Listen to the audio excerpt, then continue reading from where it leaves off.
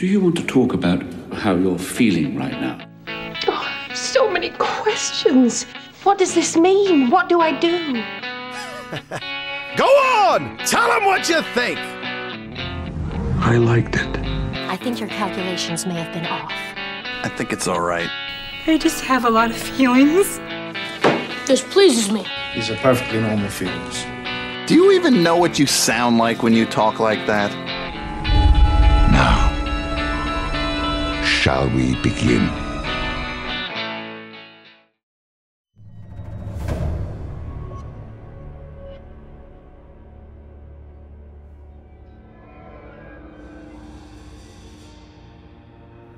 What does he want? It's not what I want, but what I can give you.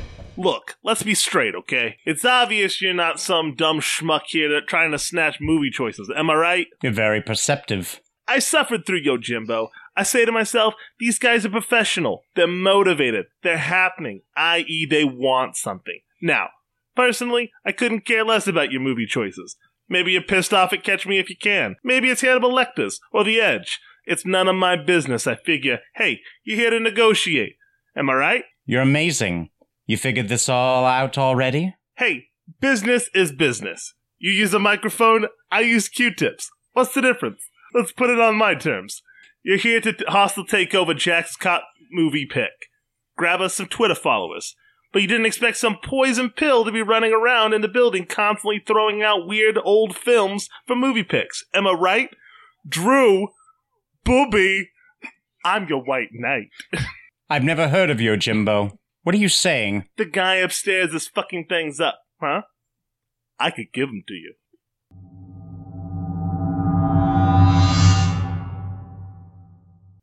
Touching, cowboy. Touching.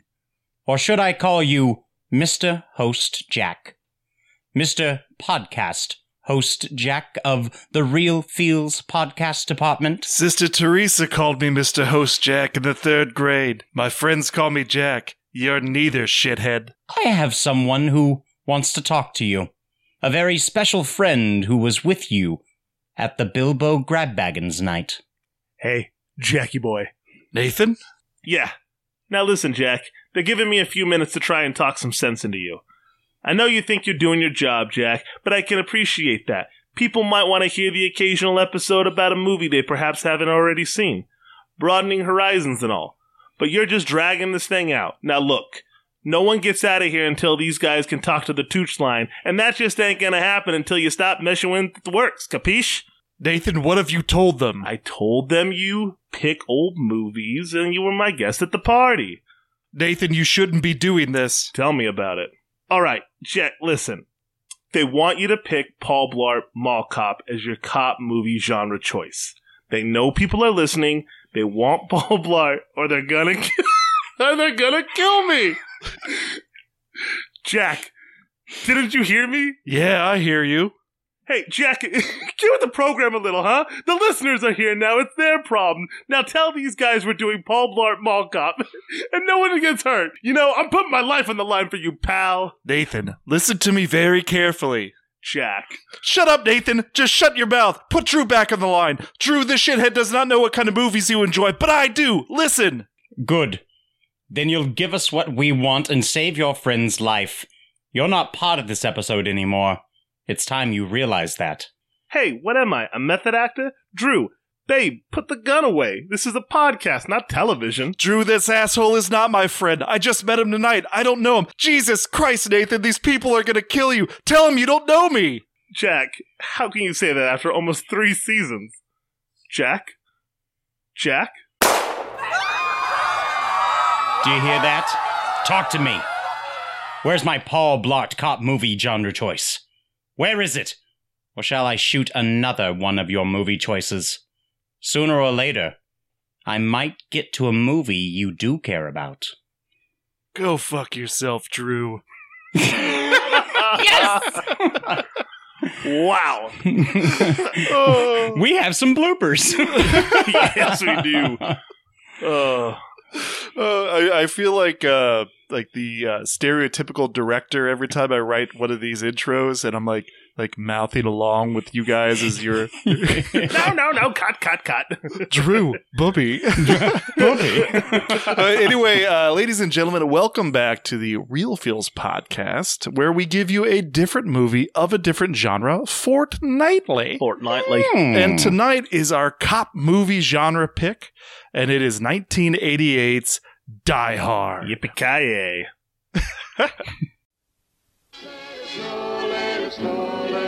It's Christmas Eve in L.A. California. Is Daddy coming home soon? Well, we'll see what Santa and Mommy can do, okay? And New York cop John McClane has come to see his wife. I missed you. Instead, he's going to have to save her. Sit down.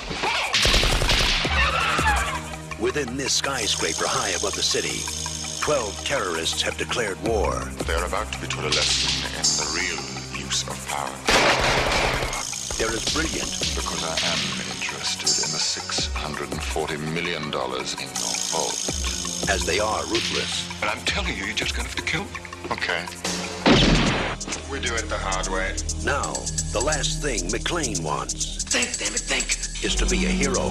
Where's Holly? Hey, Tucker! Where? But he doesn't have a choice. What does he think he's doing? Job. They have already killed one hostage. This channel is reserved for emergency calls only. Lady, do I sound like I'm one of the pieces? He's inside? Who is he? Who are you then?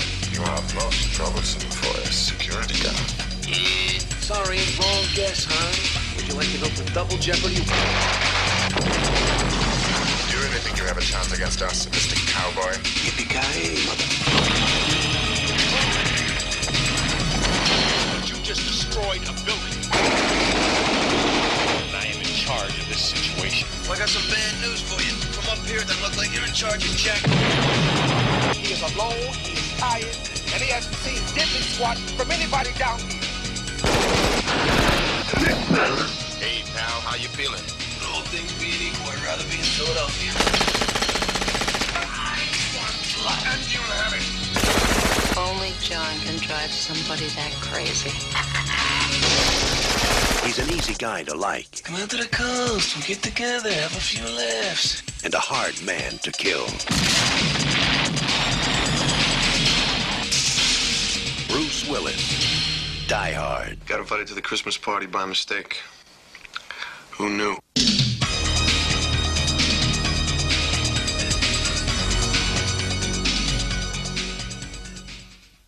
All right, so how long was this guy on, or this movie? How big was it on your radar? How big of a blip for you guys? I mean, kind of like what I told you guys earlier. Like, I know Die Hard, I've seen Die Hard, but I think now this is probably, in all honesty, probably my.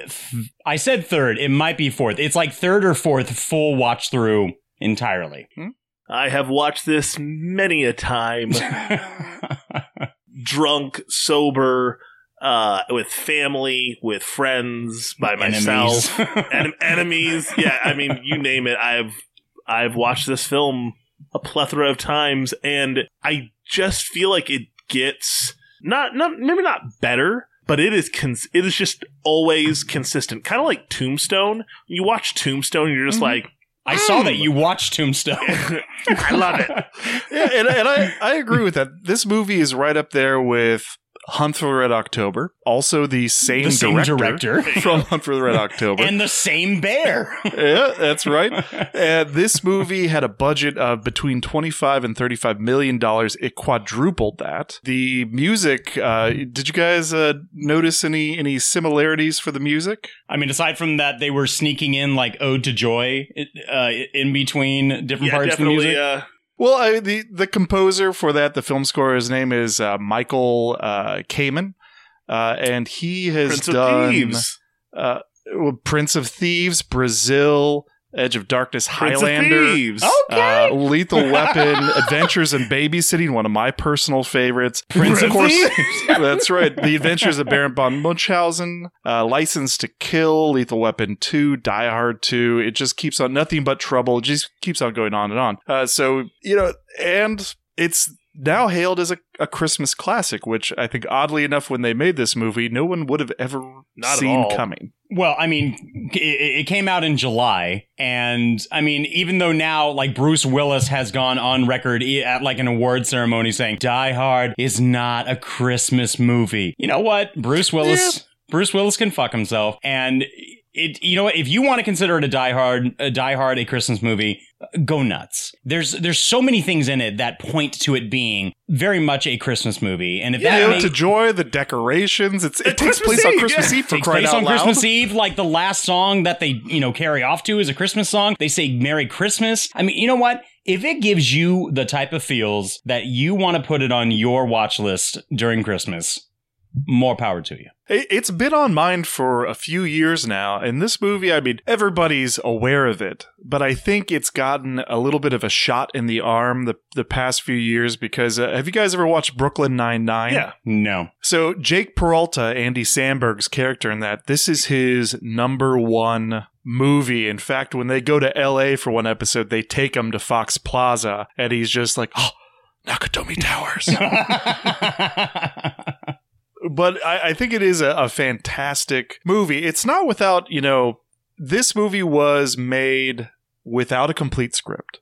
So there were lots of scripting changes throughout its production. So in the very beginning, where they open up the van and all the Alan Rickman and the group of terrorists come out, there's no van in the background. There's no EMT white van in the background. And so that was a continuity error that they just didn't foresee because they hadn't written the end of the movie by the time they started filming it. That's bold. Right.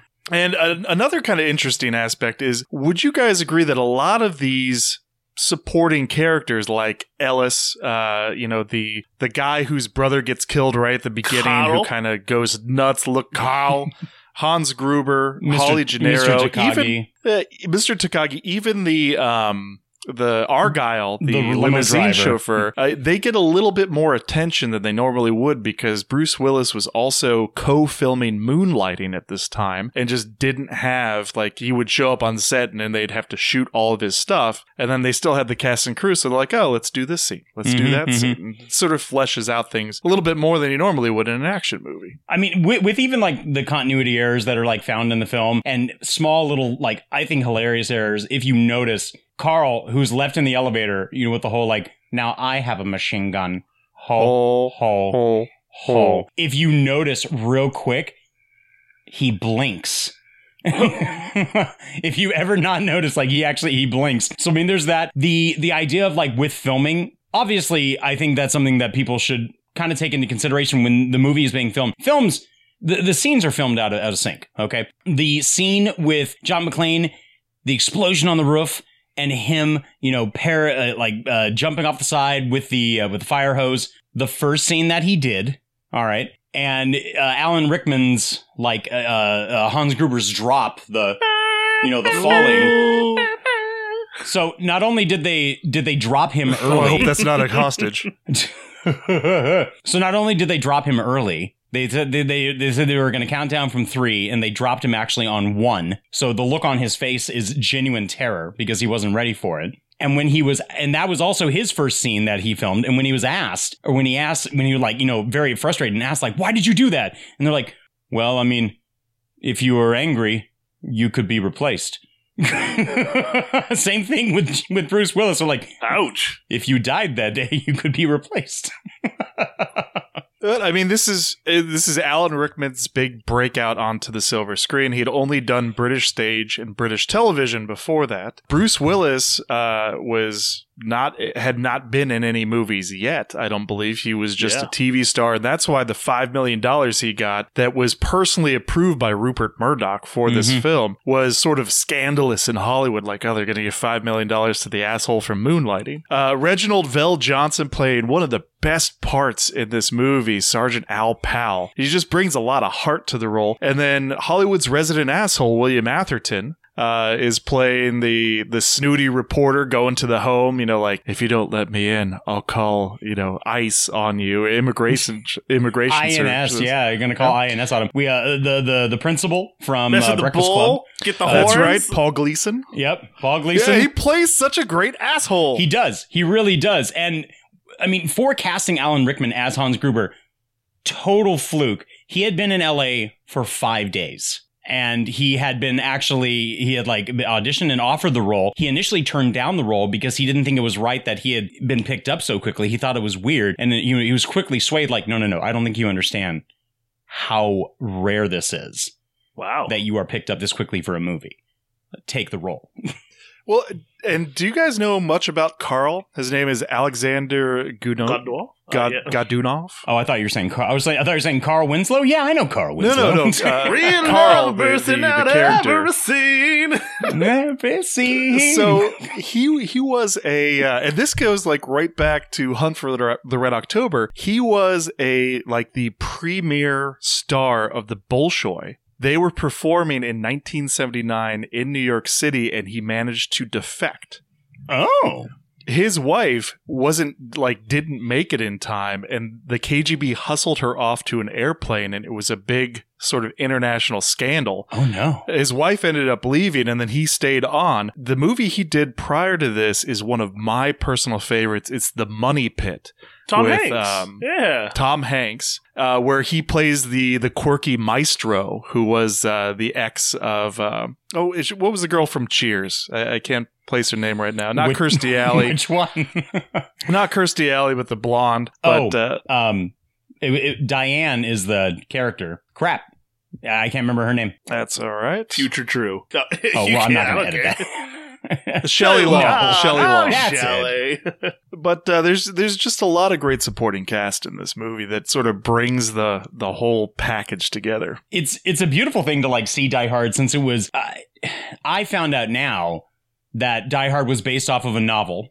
All right, and that novel in turn was a sequel to a novel called The Detective. Hudson Hawk. And the novel that the movie is. No, God, no.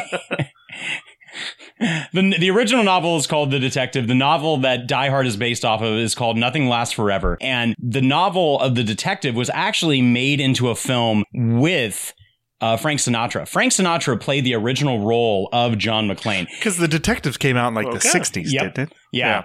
And so when they were making Die Hard, they were legally obligated to offer Frank Sinatra the original role. And Frank Sinatra, in his 70s at this point, was like, no, I'm good. I'm all right. But what's really interesting is that Bruce Willis's one of his original acting roles was in The Detective with Frank Sinatra playing John McClane. Bruce Willis plays an unnamed extra that walks into this bar right in front of Frank Sinatra. Serendipitous. Yeah, very much so, right? When he walked in and he saw the breadth of his empire. Benefits of a classical education. But I mean, it's really interesting to see, not only for the fact that they were legally obligated to give him the role, but if you look at the people that were offered the role of John McClane. McClane. You have McClane. Why did I say McClane? McClane. Why would no one fight me? So you had. You had Clint Eastwood. Would you be the one called Jack? Jack. You had Clint Eastwood, which honestly, I could have seen that going okay. I could have seen that doing all right. However, I don't particularly see a 1988 Richard Gere doing too well. I could see Gere. Yeah, I mean, Officer and a Gentleman. I could see it. I could see it. You, Drew. First night. I think why one of the reasons why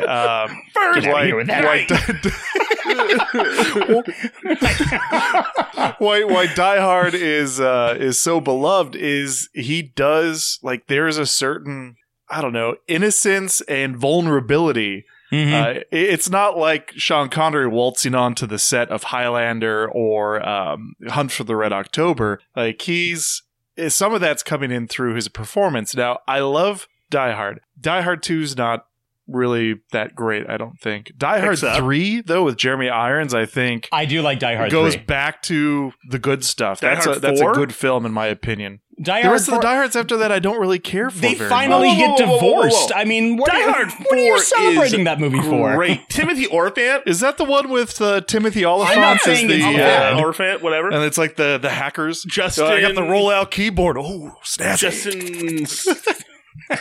What's his last name? I see like Nathan getting a hard-on for watching Swordfish. Oh with God, Hugh that is Jackman. a train wreck of a movie. That's worth watching because it is such a And train because wreck. of Halle Berry? I mean, yes. Yeah, okay. We're Make me feel good. Oh, gee.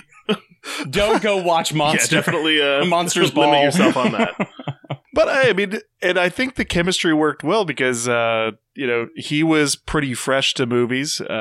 John McClane and Alan Rickman. This was his first one, and he was so nervous that if he fucked this up, that would be it for him. And now he's played one of like the all-time greatest movie villains as Hans Gruber. Oh yeah, very much so. I mean, even with him being so nervous, you don't necessarily tell, especially with the scene where he fakes that, like, oh God, you're one of them. Don't Bill Clay.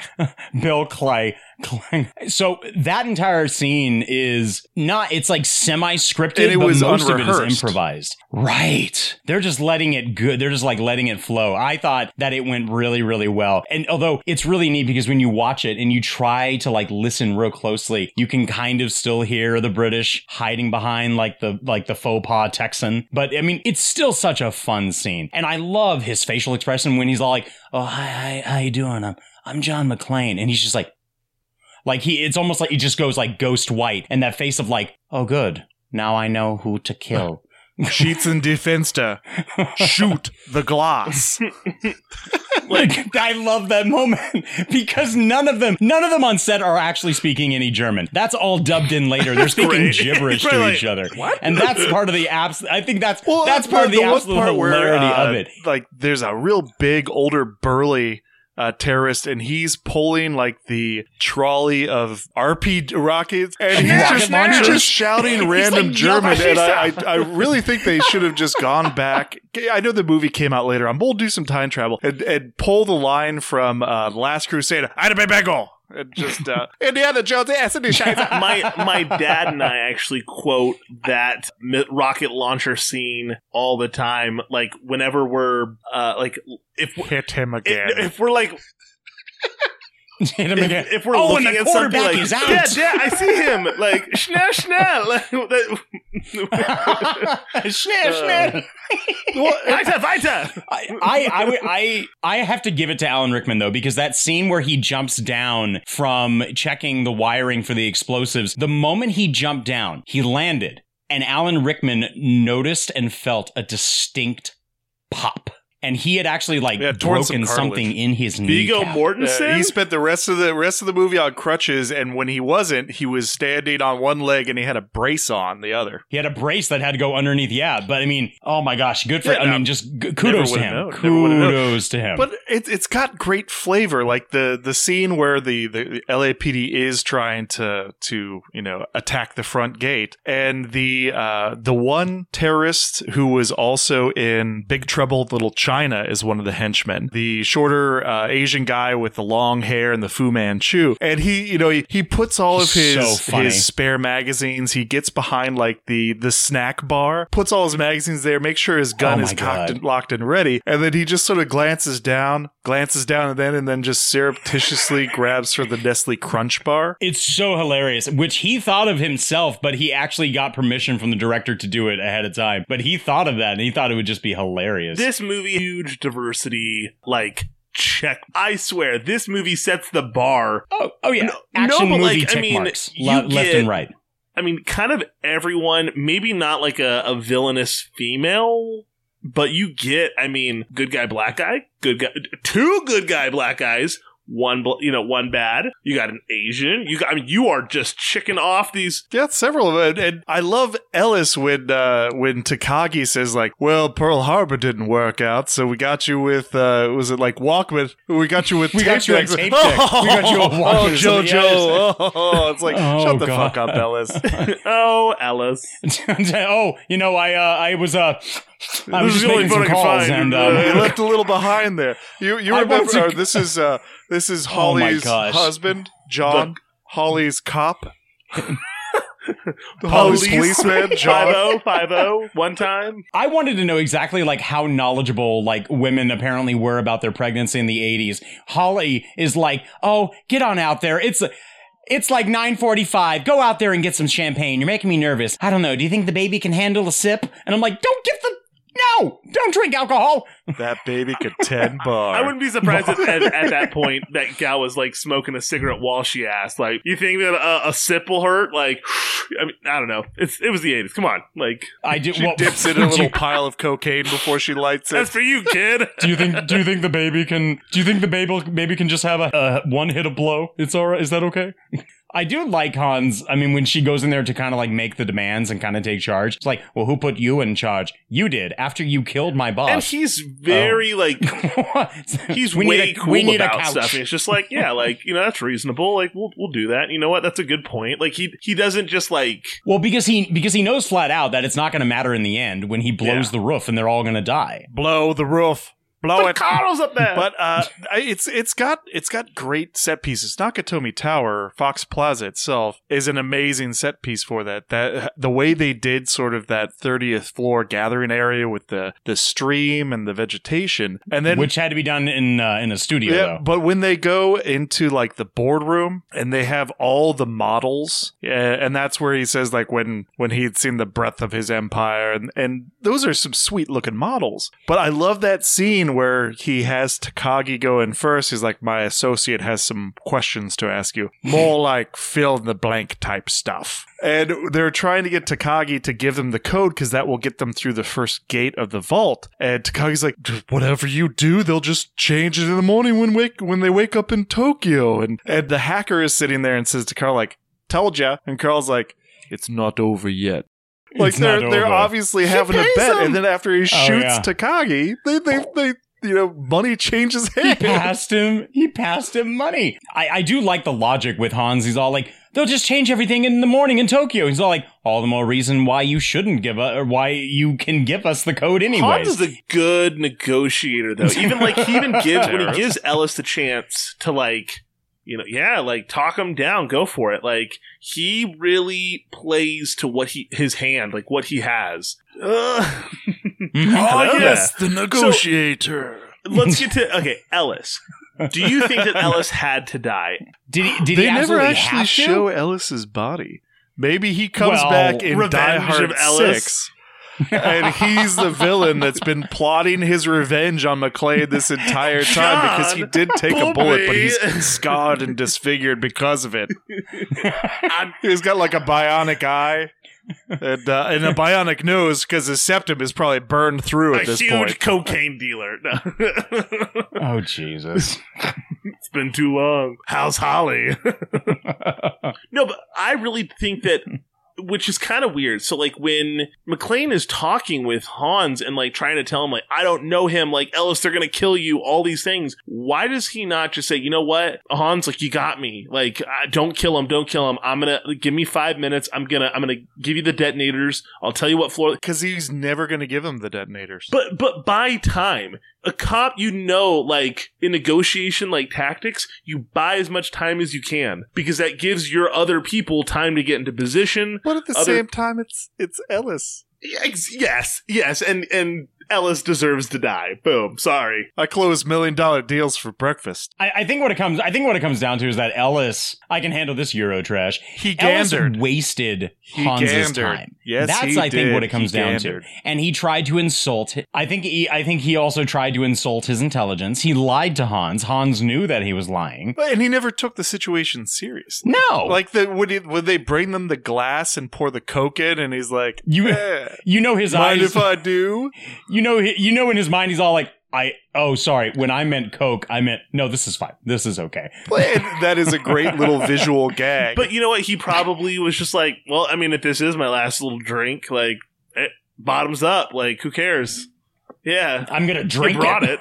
Yeah, but what an asshole who, and you know, it was still the 80s. It was 1988. So maybe just like, you know, obvious use of cocaine in a public space with lots of people. Like he's blowing snooters like after the terrorists have already arrived. Like he's just sitting there with the group of hostages just what are you doing? Enough of this. Well, I need to figure out who's going to kill us first, them or your husband. It's like his misplaced intellectual Popeye spinach. Like, all right, let's go deal with this Euro trash. I'm all cooked up, and now let's go get those detonators for fucking Hans. Yeah, I don't think Holly's going to be in the background going, "Oh, Alice, oh, Alice."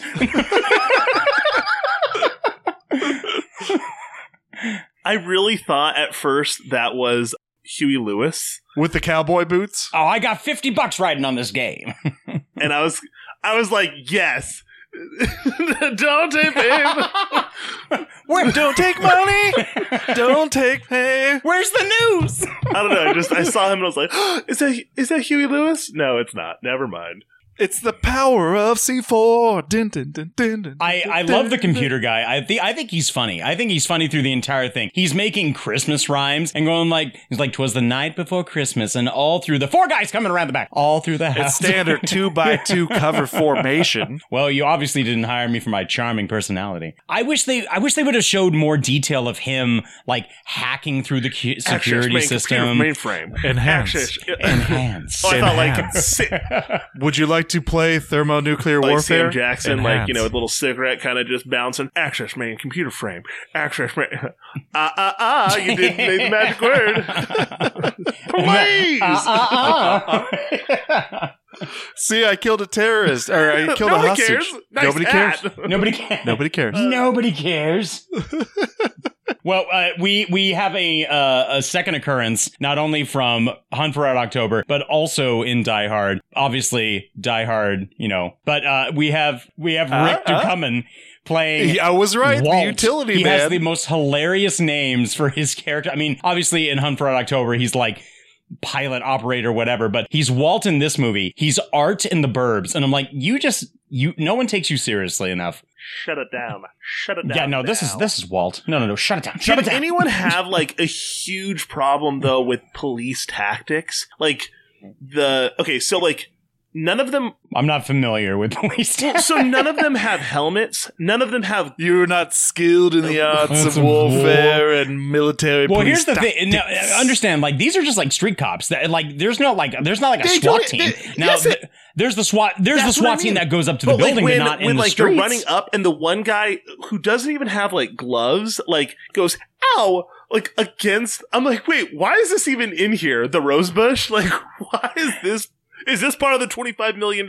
Is this part of it? Which, P.S., if that's really what the budget was, more people need to be doing the budget. The budget was 38 million. Okay, but 38 million. They do a good job of showing the duality where the sheriff on beat patrol,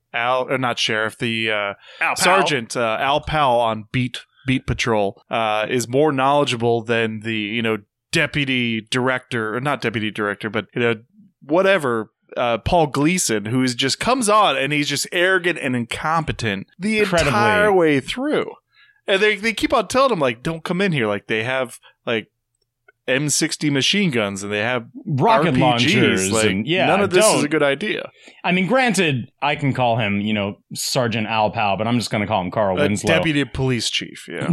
So, like, Carl Winslow, he goes in the building, but he gives up quite easily as he's like walking to the back and he's like, can I look around? Yeah, knock yourself out. He gets like 20 feet down the hall and he's like, oh, forget this. But maybe that was his intuition, his cop punch, because there was a guy waiting for him just 5 feet away with a cocked machine gun. Possibly. I mean, I do like the fact that he is the anchor for John McClane throughout this entire thing. And their dialogue is the best. It calms down the action a little bit because you can't be running and gunning the entire time. And they have these great little conversations while they're on the radio. And like his feet when he gets torn up and bloodied and he's like sitting there smoking or like, oh God, what's wrong, Roy? Just try to fire down 1,000-year-old Twinkie. Like, there's just great dialogue in there. I mean, just like the heartbreak, even when he asks him, like, why are you no longer like out on out on patrol, really. Like, why are you a desk jockey? And he tells him, he's like, well, man, I shot a kid. And I mean, as serious as that is for his own character, my brain immediately made it funny. And I'm all like, he shot Urkel. He finally shot Steve. And that's why. But that is a nice little bit of foreshadowing or even a MacGuffin, because at the end of the movie is already amazing when they come out goosebumps every time. And she punches the reporter, and then holy shit, all of a sudden Carl goes throwing back the tarp and he's still holding his freaking AUG machine gun, and he overcomes his limitation where he can draw, but he can't draw on anybody after he killed the kid. And he takes him down, toot sweet. That just adds it's a cherry on top for the ending. I think it was 5. He put 5 shots into him. Mm-hmm. Oh, it is, and that for me is probably not in it's definitely the top 3 moments of that film for me. It's such a satisfying visual, obviously, for him to overcome his fear. It's personal growth for him as a cop. And I mean, he doesn't really even reprise his role. When does he reprise his role again as that cop? Family Matters? It's not no. It's in another movie. It's the big love of the family. Sorry, okay. That show's amazing, and no one else can say anything about it. He reprises his role as Al Powell, and I can't remember what movie it's in. I'll have to look that up. Either way. Even now, after seeing it, several dozen times, I feel like over the years, it still gets me.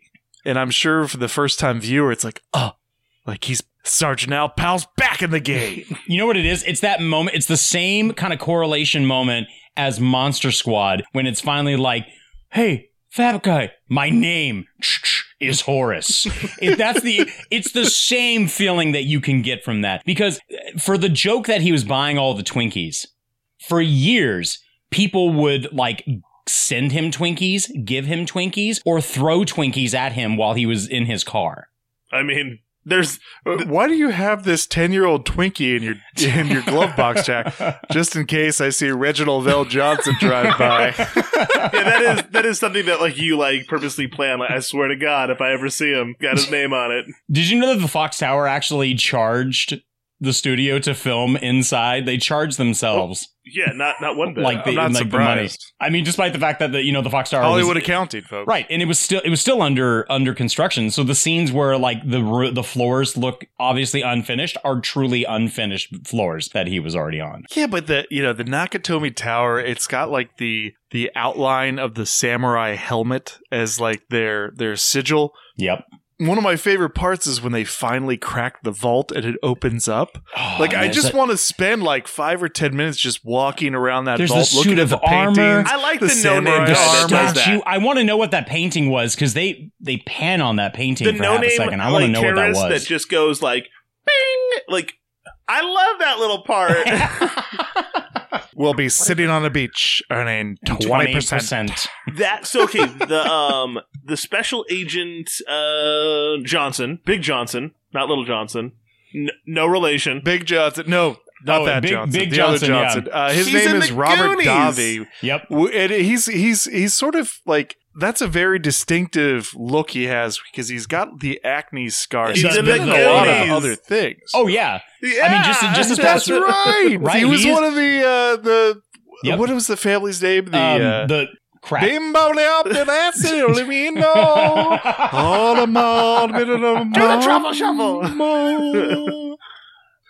I just watched him this last weekend because I did a triple feature of Maniac Cop, the horror movie of a cop who is thought to be dead but comes back, and he's in that series, and he plays a good role. He's been in Predator 2, Showgirls, License to Kill. He's in Expendables. He plays a good cop. He plays a good cop. Not in this one. No. Well, I mean, he fits the depiction of what a cop could look like. You know what I mean? There's just some people who it looks right when they're cast as that. Woo! This feels just like Saigon. I was in junior high. Dickhead. They're going to be expecting help, but not that's bullets. all part of the plan. They need the LAPD to show up. They need to put on a show for us. They need the FBI to come in and follow the procedure book and cut the power so they can get that last lock that's an electromagnetic lock to open up. So again, it's great little planning on Gruber's part. That's great plotting by the writers. Oh yeah, very much so. Are we glad that Big Johnson and the Little Johnson was not John C. McGinley? And he was in Platoon, which was like a year beforehand. Somebody call somebody. And he's in Seven, and he's in The Rock. Like he for some reason he gets cast as these like sir. Okay, no, I can see him. Okay, let's be very fair. I can see John C. McGinley playing some type of like rough, SWAT team cop or even like a tough soldier. Get too old for this shit. Far more than French Stewart in Stargate. Let's be very fair. He's in. I do love Stargate, but you are correct about French Stewart. But that was the third Rock from the Sun era. He was in Point Break as like the tough cop that's like, you talk, get in here. Mean, he was probably just getting started in Hollywood, and nobody knew that he could be like the mouthiest motherfucker on the block. True. And then Scrubs. Eagle. Brown Bear. What? So Bonnie Bedelia? Yeah, Bedelia. Holly Gennaro. Kind of. It's Mrs. McClane. It's crazy. She's done a ton of stuff. Which Gennaro is spelled like two ways in the film. Oh, weird. But she's like one of those like, I'm going to just do TV movies and I'm going to support a family and I'm good. Like, I don't need to do anything crazy. I like acting, but I'm not, the heartthrob. Anybody else kind of annoyed when John McClane walks into Nakatomi Tower and the security guard says, you just use like the touch screen. So he looks for her under McClane. She's not there. And then he finds her under Holly Gennaro. So he selects Gennaro and it tells him, go this way, 30th floor. And that's when the security guard's like, they're the only one. Oh, yeah, 30th floor. They're the only people left in the building for the party. And it's like, well, you could have fucking told him. Like, she's not going to be please use the touch screen. Upstairs welding fucking ducks or something. Sir, we spent $40,000 on that touch screen. Please use the touch screen. Listen, don't give any helpful advice to the people that come in. Make them use the touchscreen. But I know everyone that comes in. Don't help them. He's not even impressed by the touchscreen because, when he, he says, just sign in here. And he's like, nice toy. Yeah, cute toy. So that's actually one of the moments when her last name is spelled differently. On the screen, when he looks for it, it's spelled one way. When he touches it, it immediately changes to a different spelling. It goes like Gennaro with an A to a Gennaro with an E. It's kind of a double celebration, Drew. We just closed a big deal today, and Holly was a big part of it. Go ahead, show him the watch. Yeah, it's a Rolex. I'll see it later. Booby. Booby. Fists with your toes. And I love how that's the reason he doesn't have his shoes on, because some asshole on the plane told him, wherever you're going, just take off your shoes and socks and on the carpet make fists with your toes. And he does have that moment where he listens to the guy and he tries it and he's like, son of a bitch. and when they shoot John McClane, running with bare feet over the glass, he's got like almost like hobbit feet. Yeah, he's got fake feet shoes. So if you pay attention to other people's feet, which I know there's a certain sect of the population that does, you filthy people, they do look very oversized and kind of oblong. What if Ellis didn't die and Ellis was like the Sam he's like, Holly said to not leave you and I don't mean to. Jesus. I don't mean to. I made a promise, Mr. McClane. A promise. Holly Gennaro with roses in her hair. Right about this time, they'd have the fresh Coke and strawberries. Oh, Ellis. We are both professionals. This is personal. And Alan Rickman's knee injury wasn't the only onset injury. The scene where they come down to the boardroom after he throws the body out the window, which I do love. Like, Al Pal walking back to his car. The long night. Let it snow, let it snow. I need backup. Anyway, bring it down. Bring it down. Hey, Lincoln 30 to dispatch. 8030, go ahead. Yeah, that's a wild goose chase over here at Nakatomi Plaza. Everything here's okay. Over. But nobody has no guts to go. Let it snow, let it snow, let it snow. Damn, God, everything is a crap!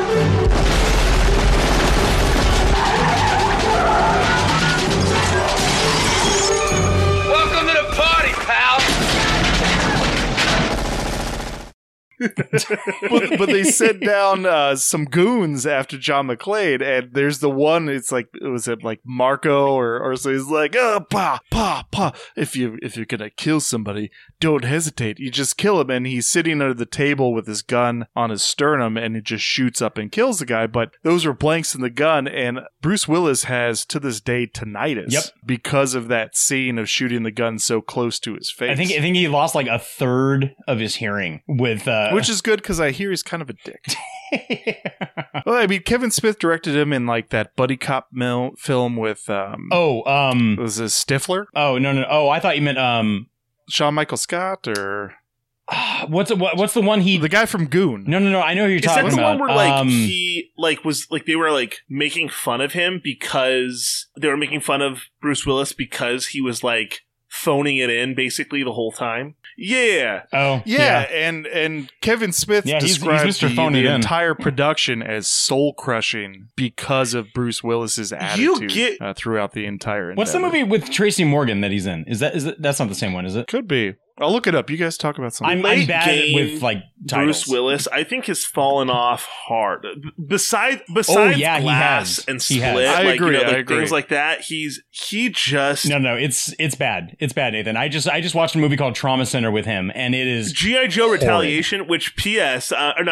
Not Retaliation. Yeah, Retaliation. Yeah, I'll be honest with you guys. I'm gonna bear a little bit of my soul. The first one, Cop Out, and it is with Tracy Morgan. Then I was thinking the right. That's the Kevin Smith. Cop that movie. one. That was go bad. ahead. So I'm gonna be honest with you guys. I actually went to the midnight showing of. I'm gonna let you finish that drink before you. Of course you did. I went to the midnight showing of G.I. Joe, the first one.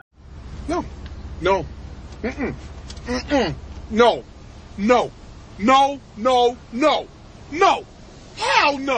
No. I refuse. No. I know. Nathan, I'm a midnight premiere. I'm a midnight premiere junkie, and I would not go to that shit. Sorry. Listen, I fucking love G.I. Joes. Okay. Listen, Linda. Listen. Losing sleep. Midnight show of G.I. Joe. I'm gonna go with not losing sleep. Yeah, it was regrettable. About the first 10 minutes in, I was like, "Fuck!" They're like, "Oh, I paid money for this." They paid money for this. They made this. This is garbage. So the first one, train wreck. Second one had some redeeming qualities. However, the second one had Snake Eyes. Of course, it had redeeming qualities. All right. But they really should have had Alec Rickman playing Cobra Commander. At least. Cobra. Bring me my detonators. Shoot Bruce Willis as Joe Colton is just like so it's not that great anyways. I think if we're going late game Bruce Willis, that actually still kind of like resonates as being somewhat good. But I'll tell you right now, John Malkovich steals it. I love Red. Red's good fun. I think Looper at least had some interesting aspects to it. However, part of that is just because I love Joseph Gordon-Levitt. Sue me. I like him. I think he's awesome. No, that's fine. That's fine. Looper's. I find Looper to be okay. I don't think it's amazing. I know people who absolutely like adore the film, but I'm ambivalent towards Looper. But I can't think of anything that Bruce Willis has done in the past 10 years that has caused me to reconsider my thoughts about him. He doesn't put forth much that you're like, ooh. But then again, Alan Rickman went on to do movies that are beloved to me. The Professor Snape. No one else could do it. If they're like, besides Interstellar, if I really feel like I need to cry, I'll put on Half-Blood? The Harry Potter. No, Episode 7. The what's the last one called, Drew? The Deathly Hallows. The Deathly Hallows Part 2, when Harry finally gets the take it, and he gets the memory and he puts it in the pansy. That gets me every single time. And then he's also in Drew, and I know Nathan hates it, but Love Actually, not his best screw role, yourself, but Nathan. still it's Go screw yourself. Love Actually, everyone, Love Actually. the dodgy end. She's got kind of a fat bottom. Fat? Did you watch the remake of Death Wish with Bruce Willis? No. Mm-mm. See, I don't see a point to that. I mean, the first Death Wish was pretty messed up, and they made like 5 or 6 of them with harmonica. I don't feel the need to watch that again. I don't think there's anything that Bruce Willis is going to add to that story. Unless you just want like a mindless revenge adventure, then yeah, sure. Reboot Death Wish. Do you want to know the beginning of the last 10 years, that the first movie that is in the last decade that Bruce Willis started with in 2010? Oh, Cop Out. There you go. Soul crushing performance. Cop Out was the beginning of the downfall. Alan Rickman also does Robin Hood, which I think that is just, even though like the movie's not a great movie, I love it. Dude, I mean, Robin Hood, Galaxy Quest, you 11, bring a friend. Hitchhiker's Guide to the Galaxy. Come on, see, and that. Thank you for Dogma. Thank you for mentioning Dogma. Was it the unofficial Star Trek movie? The grammar, the hammer of Grabthor. Yeah, Galaxy Quest. I grab Thor's hammer. You shall be avenged. He does such a good part in that too. Alan Rickman. And you too soon, gone too soon. And this is the seed. It is. And then Carl, the defecting Russian ballet dancer, died in 1995 of alcoholism. So there's a little feel good fact for you. That's a feel good fact. No. Should we drink less? Facetious. Probably. Segments.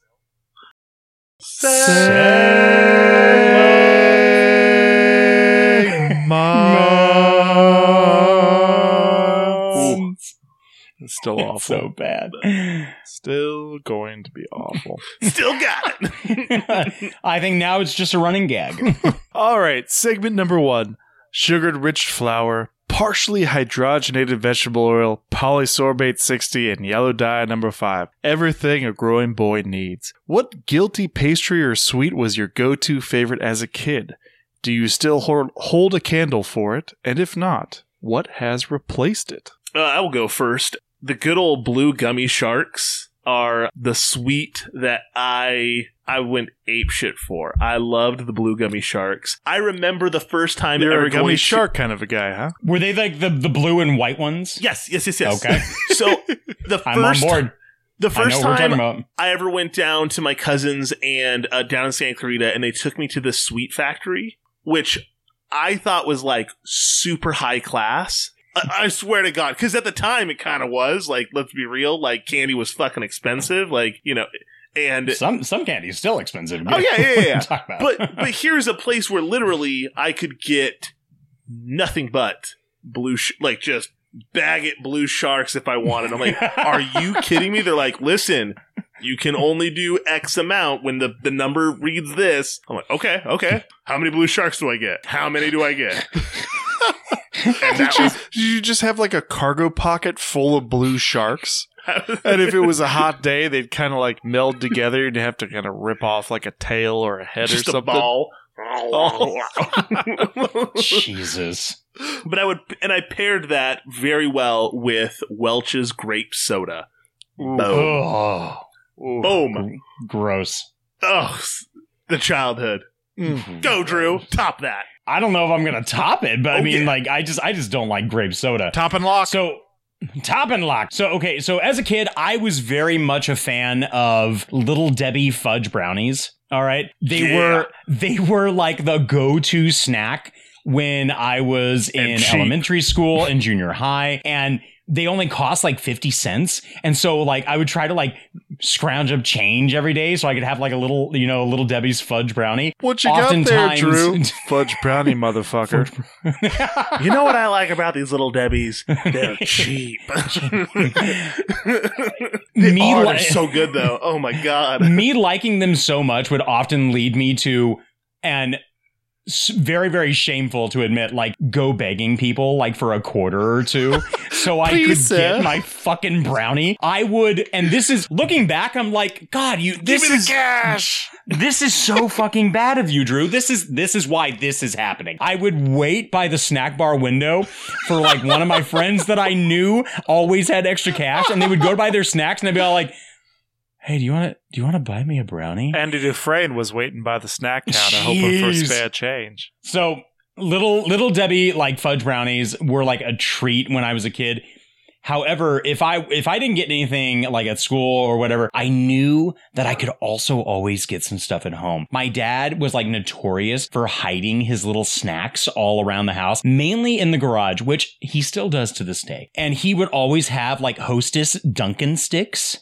The little mini glazed bar donut things. Oh, those were also Little Debbie quite the also treat, had that. Was it the Nutty Buddies? Oh yeah. Yippee-ki-yay, motherfucker, to that. Yum yum.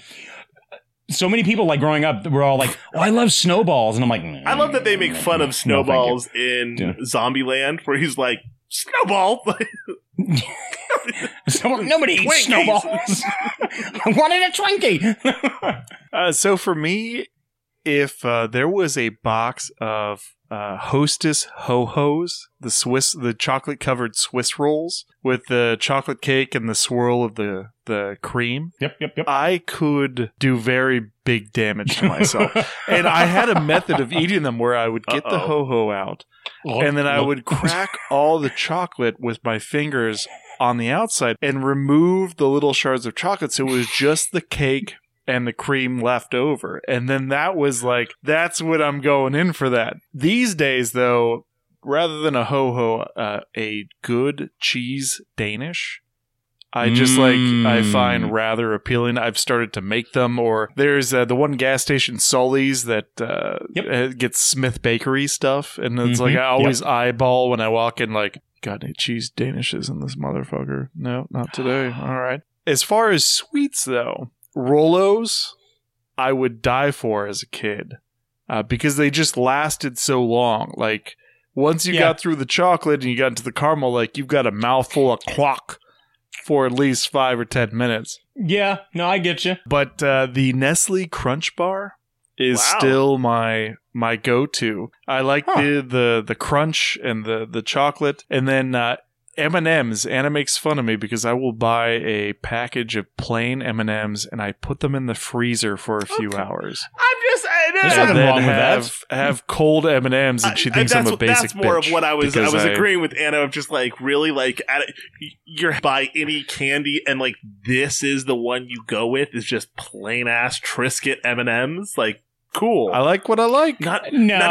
I think you're fine with that. Thinking of your, kind of like little down memory lane of the candy. I immediately remembered also as well the apple fruit pies. Yes, the blackberry. Not really. Okay, blackberry was did good, much for me. Oh man, I always loved those. And you know what it was? It wasn't even the filling. It was just like the flaky glazed crust. It was all of it, Drew. All of it. Don't you lie to us. Don't you cheapen this. All right, so segment number 2. They're shooting out the lights. We've all been Officer Pal during one time or another during our lives. Tell me about a time when the powers that be were so clueless that you could only watch and remark in resigned exasperation. I'll take this one. So I used to do like an event at the local college, and it was called Extra Life, and I would run D&D. I remember one year that someone had like taken directional signs that they had posted up for various events and rooms and stuff. And, walk this way. Here are where the rooms are and stuff like that. Talk this way. Yeah. So someone had taken the directional signs. Someone had taken like the room assignments and all that and did whatever with them. But they were just like standing around going like, what do we do? For like a half hour, and people were trying desperately to like find out where certain rooms were and which building it was, like on the college campus, like where do they go to? And it just seemed like pure chaos for like the first half hour of the event. I know it was, and like no one knew what to do, and people flee for were asking, they're like, where do we go? And they're like, stay in your rooms, just stay in your rooms. They'll come to you. All hail Denethor, son of Actelion. My son is dead. My line is ended. So for me, one of my college jobs, I worked at a place called Harrigan's Tavern. I started out as a waiter, but the attractive female waitresses out-earned me in tips by like a 3-to-1 ratio. So I figured out I could get more money by being a line cook. I was waiting for so Jack I went back to say, there by showing my dick. Like, yeah, just walk around with my apron on, just dick out, just like. I also bought a skirt. Wiggle, wiggle. But I mean, this was a place where its only claim to fame was good burgers. They had the meat brought in fresh from a local butcher, but everything else was shit. Like the frozen chicken tenders, frozen mozzarella sticks, frozen pizza dough. Like this is the inside of this place looked like a TGI Fridays covered in like 20 years of smoke grime. Like it had all the stuff up on the walls. It even had a bear in the corner by the jukebox that had like Mardi Gras beads on it. But for some reason, the head, or the person, like the son-in-law that ran the kitchen, kept on trying to put on these hoity-toity weekend specials. So it would be like one weekend, it would be like pork ribs. Well, nobody's coming to this bar for ribs. Like if you want ribs, like there are places that do those in town as like a speciality. Or one weekend it was prime rib. Nobody, like the amount of money you're charging for the prime rib, you could get the 2 large pizzas and a pitcher of beer for the same price. Like nobody is getting the prime rib here. One was Maryland style crab cakes. We're in Southwest Ohio. The nearest large body of water is Lake Erie. Nobody in Ohio, unless they travel to a coast, is going to be, yes, let's get questionable crab cakes from this bar. So he kept on pressuring the employees, like, push the prime rib, push the crab cakes. And it's like, man, our number one seller is fried mozzarella cheese sticks. Nobody's buying the crab cakes and the prime rib. Like, and this stuff just sat and just almost too bad to even make jambalaya. Exactly, but it's just like, man, like, know your audience. Like, if you want to do something, like maybe get raw chicken tenders and dredge it and then fry and do like actual fresh fried chicken tenders than just having us pour frozen shit into a bag that we reheat. Like, it seems like simple fixes, but I don't know. I always shook my head at that. So mine was with raft guiding. Raft guiding was notorious for, you would either have notorious. You would either have really good trip leaders that knew what to do, were very good at... I would hope they'd know what to do. Well, you would think, Drew, but there was plenty of times where trip leaders were either left to the kind of, like, well, this is what we have, and, like, who's the most experienced, who can take, like, the worst raft down. And there was a couple of times I would get stuck with either the boat that, like, was a lot of, like, Debbie Downers, like the people that I'm like, why are you here? Why are you rafting? Because I was lively and I'm like, hey, like, you guys ready to have some fun? Like I try to. Were you trying to be like the Jungle Cruise guy? Like Drew, I was going? The Jungle Cruise, a motherfucker. Nathan, I could see you like just totally being portrayed as Matthew McConaughey, all right. Coming up there like, you ready to go down this river? All right, let's go over some safety tips. You look pretty good. All right. This little maneuver is going to cost us 51 years. That's the one thing I like about rafters. They keep getting younger and I keep staying the same.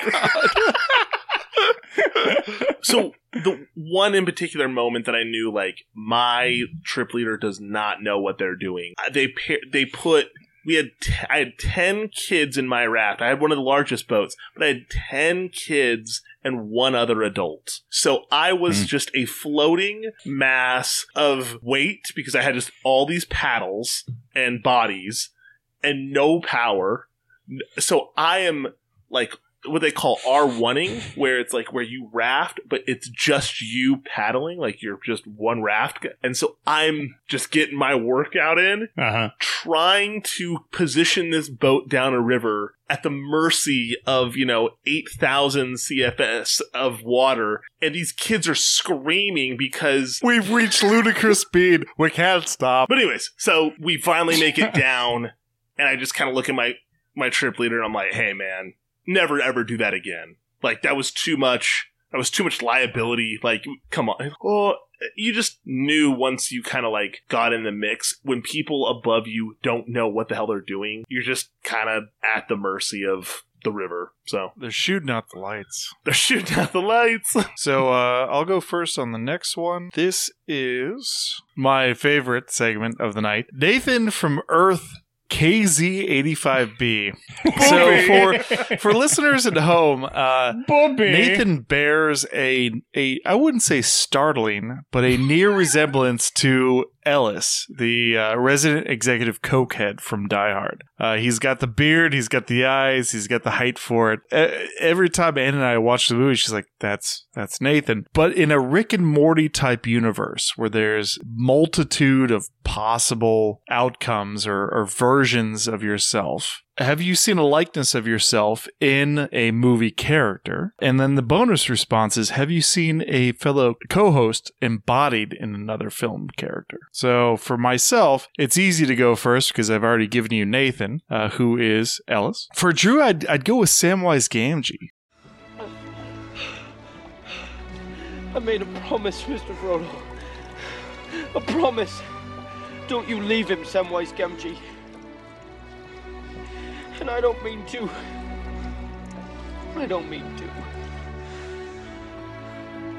Oh, Sam.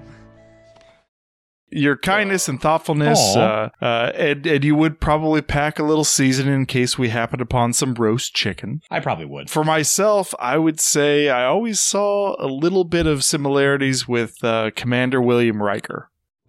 Eternity never looked so lovely. Excuse me? I was referring to the view. Eternity never looked so lovely. You must be Commander Riker. I've got the height where I could do the step over and sit down of the low chair. I don't have the beard now. I've got the mustache, but I had it for a while, and we're of the same height, and I always saw a little bit of myself in Commander Riker. Will. For me, the character, I mean, obviously we could go with Ellis, but I always found myself resembling Zachary Levi from Chuck. Look, we'll be back up and running in 5 minutes. 5 minutes? Do you know what 5 minutes means in buy more dollars? I didn't realize we had our own currency. Look, I'm sorry about all the commotion. You're not stock boys anymore, Chuck. We are leaders. Buy more leaders. And you wonder why Big Mike wants me for assistant manager. Well, there's an open position? Big Mike didn't tell me about that. And why should he? He knows you won't leave the comfort of the herd. In more like the emotional, like always kind of like the kind of the geeky friend to Morgan, always having that really good connection with like a best friend. I was like, oh, like I see myself in him often when I watch that show. I love that show, even though, yeah, it is what it is. I've never seen Chuck. I want to say it's good. It's decent. It's a lot of the same, but it gives you just enough to kind of keep going to the next season. You're like, okay, ooh, this kind of got interesting. But then kind of mid-season, you're like, yeah, it's a lot of the same. Like, let's keep it going. Jack, for you, I don't know if you've ever watched the show Catastrophe, but whenever I watch it, Rob Delaney's character of Rob Norris is you. If, like, it just his wittiness, his comeback sometimes, I just go, that's so Jack. Like, it's just... This is crazy. I don't want to talk about it in front of Melissa. Okay. Melissa, could you give us a minute? And don't call me as a character witness in your sexual harassment trial, because I don't feel I could be very helpful right now. Melissa, just to get you up to speed here, there's no trial. Don't talk to Melissa. Okay, I see you're not interested in sane dialogue, so I'm gonna go, but we at least need to arrange a time where You can email me. Okay, Just email me. Okay. Is your email address still impatientshithead@mean.jerk? Yeah, it is. Just his attitude when like someone is rude to him, he's like, geez, fuck off. Like it is. I hope that you can maybe watch a trailer or something like that and just kind of see him, because it is just. That is just. And you said Jack. Rob Delaney. I'm Yeah. familiar with him. I'll have to look that up. Drew, ever since you mentioned Jack Black in The Holiday. Have you seen this? Chariots of Fire, loved it. Cling, cling, cling, cling, cling, cling. Such a great score by Vangelis. He took electronic scores to a new level. It was groundbreaking. I'm going to test you on this later. Okay, Driving Miss Daisy, Hans. Very unexpected. Do you remember how great it was? Roodle-dee-doo, scroodle-dee-doo, roodle-dee-doo, that's sassy. Love it. Is this a bad game? No! Okay. Keep going. Sometimes I get self-conscious about my ra-da-da-da and scraddle-da. Are you embarrassed by this game I've started to play? Okay. I cannot see anything other than I'm like, that's Drew. Like just a little piano playing and I will take it. That's you, bud. The night that Laura's dad died. Okay. And that's kind of like with me, where if I were to ever see myself in personality, especially for a character, and I guess somewhat with looks, very much Jack Black, and more importantly Jack Black in The Holiday, because even when that was brought to my attention and I watched it and I'm all like, oh, okay, I can handle it. I've also been told that personality wise and kind of comedic timing, but also I guess with the sensitivity factor, there's a little bit of John Candy. You want to hurt me? Go right ahead if it makes you feel any better. I'm an easy target. Yeah, you're right. I talk too much. I also listen too much. I could be a cold-hearted cynic like you. But I don't like to hurt people's feelings. Well, you think what you want about me. I'm not changing. I like me. My wife likes me. My customers like me. Because I'm the real article. What you see is what you get. I could see that. As for Nathan, I see Nathan as a bearded Paul Rudd. I can see that, and I more so it's Paul Rudd in Role Models. Taste the Beast. I like that movie. Good morning. Can I take your order? Can I get a tall chai? A large black coffee. A what? Large black coffee. Do you mean a venti? No, I mean a large. He means a venti. Yeah, the biggest one you got. Venti is large. No, venti is 20. Danny. Yeah. Large is large. In fact, tall is large, and grande is Spanish for large. Venti's the only one that doesn't mean large. It's also the only one that's Italian. Congratulations, you're stupid in 3 languages. Oh, that movie's hilarious. I really do like that movie. Yeah. And one show that I have not watched in its entirety, but when it was brought to my attention, it was, I think, right around the time when I started to getting to know Jack. And it didn't really become apparent to me until Jack grew his mustache. And without a doubt, Jack, he is Ron Swanson. I am starving. I haven't had lunch since yesterday, so I'm gonna head over to Callahan's. Oh, no, don't go there. They totally skimp on pickles. Let me go to Big Head Joe's for you. They have the most insane burritos. I don't much go for ethnic food. No, trust me. They have one that's called the Meat Tornado. Literally killed a guy last year. You had me at Meat Tornado. From Parks and Rec. I think you could pull off a Ron Swanson cosplay very easily. When I get sick, I just grab for the bottle of bourbon. It's like they have this huge breakfast. I mean, you get hash browns, eggs, potatoes, bacon. You had me at bacon. It's like that was like the third. But when Ron Swanson goes to the strip club that has the breakfast bar, that is me at a breakfast bar, like flipping pancakes on there, the high pour with the sausage gravy. Yeah, no, you are Ron Swanson. Thank you. So, what would you guys rate this movie? True. So I'm going to give this movie enough syllables to actually utter the famous line, yippee-ki-yay, motherfucker. There it 5 is. out of 5. I would make sure that out of all the terrorists that that we see in the film, I think there's 12. I would give it 10 out of 12. 2 of the terrorists would survive. I think that it is just a knockout film, which I guess you could say. No, we'll go 11 out of 12 because 10 out of 12 would just be reduced down. So that doesn't mathematically make sense. So 11 out of 12 terrorists. So cop movies are a dime a dozen, but this is one of the defining classics. Nakatomi Tower, also the real-life Fox Plaza, is 34 stories. So I will give this a 31 out of 34.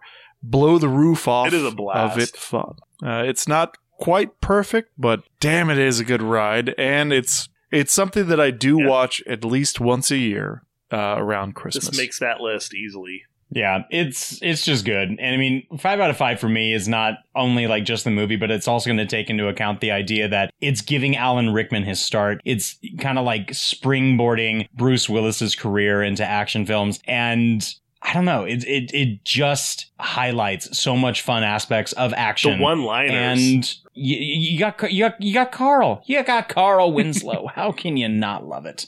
I shot a kid. Patreon. So we have a Patreon exclusive for this evening. Yeah. It's a bit pricey. It's even more pricey than our previous one.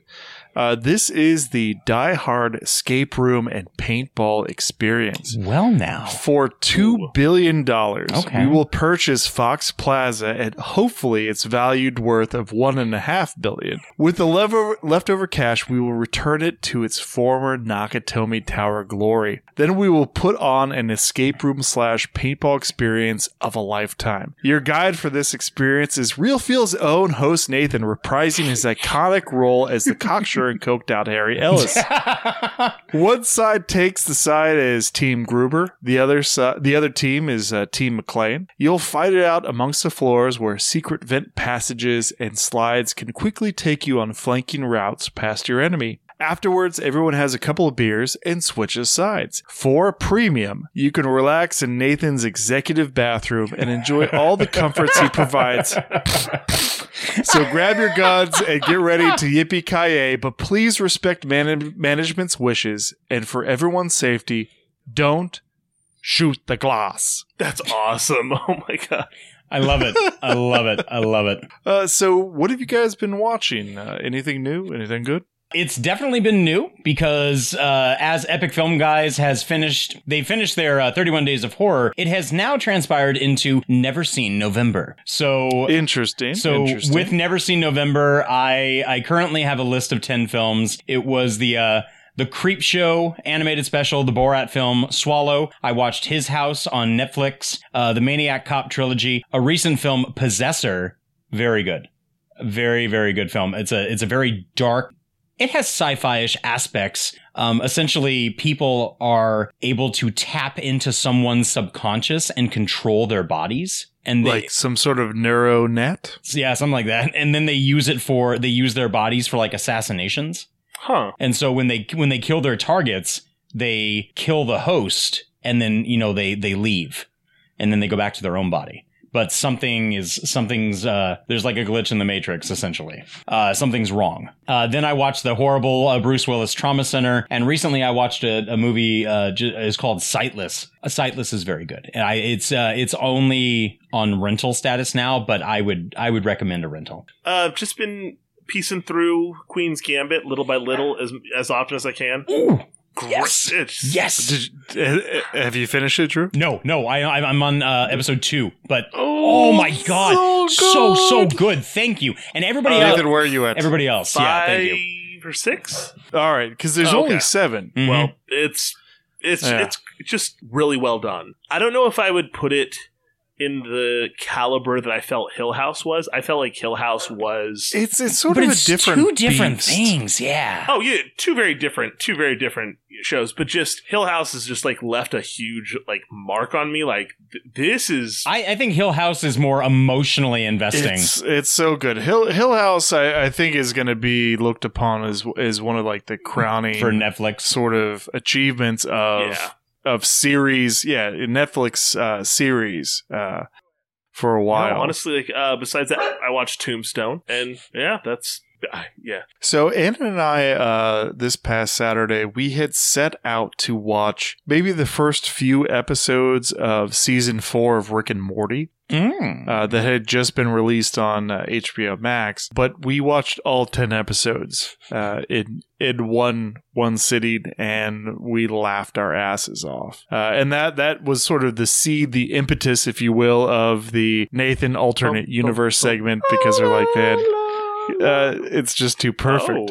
Other than that, Chappelle Show is on Netflix and HBO Max, and while I've seen them through several times, it's been quite a while. So that's been my lunchtime watch, is going back through Chappelle's Show. So, Drew, where can people find us and perhaps even contact us? Oh, gosh. Well, guys, you can always find us up on Facebook. Just search for The Real Feels Podcast. You can also email us at realfeelspodcast@gmail.com. You can hit up Twitter. We are at RealFeelsPod. There is the Instagram. I wouldn't bet on it, though. I never update it, but you're free to follow if you so choose. However, if you want to leave us a voicemail, you can call the Tooch line, because we love to get some voicemails on that Tooch line at 661-376-0030.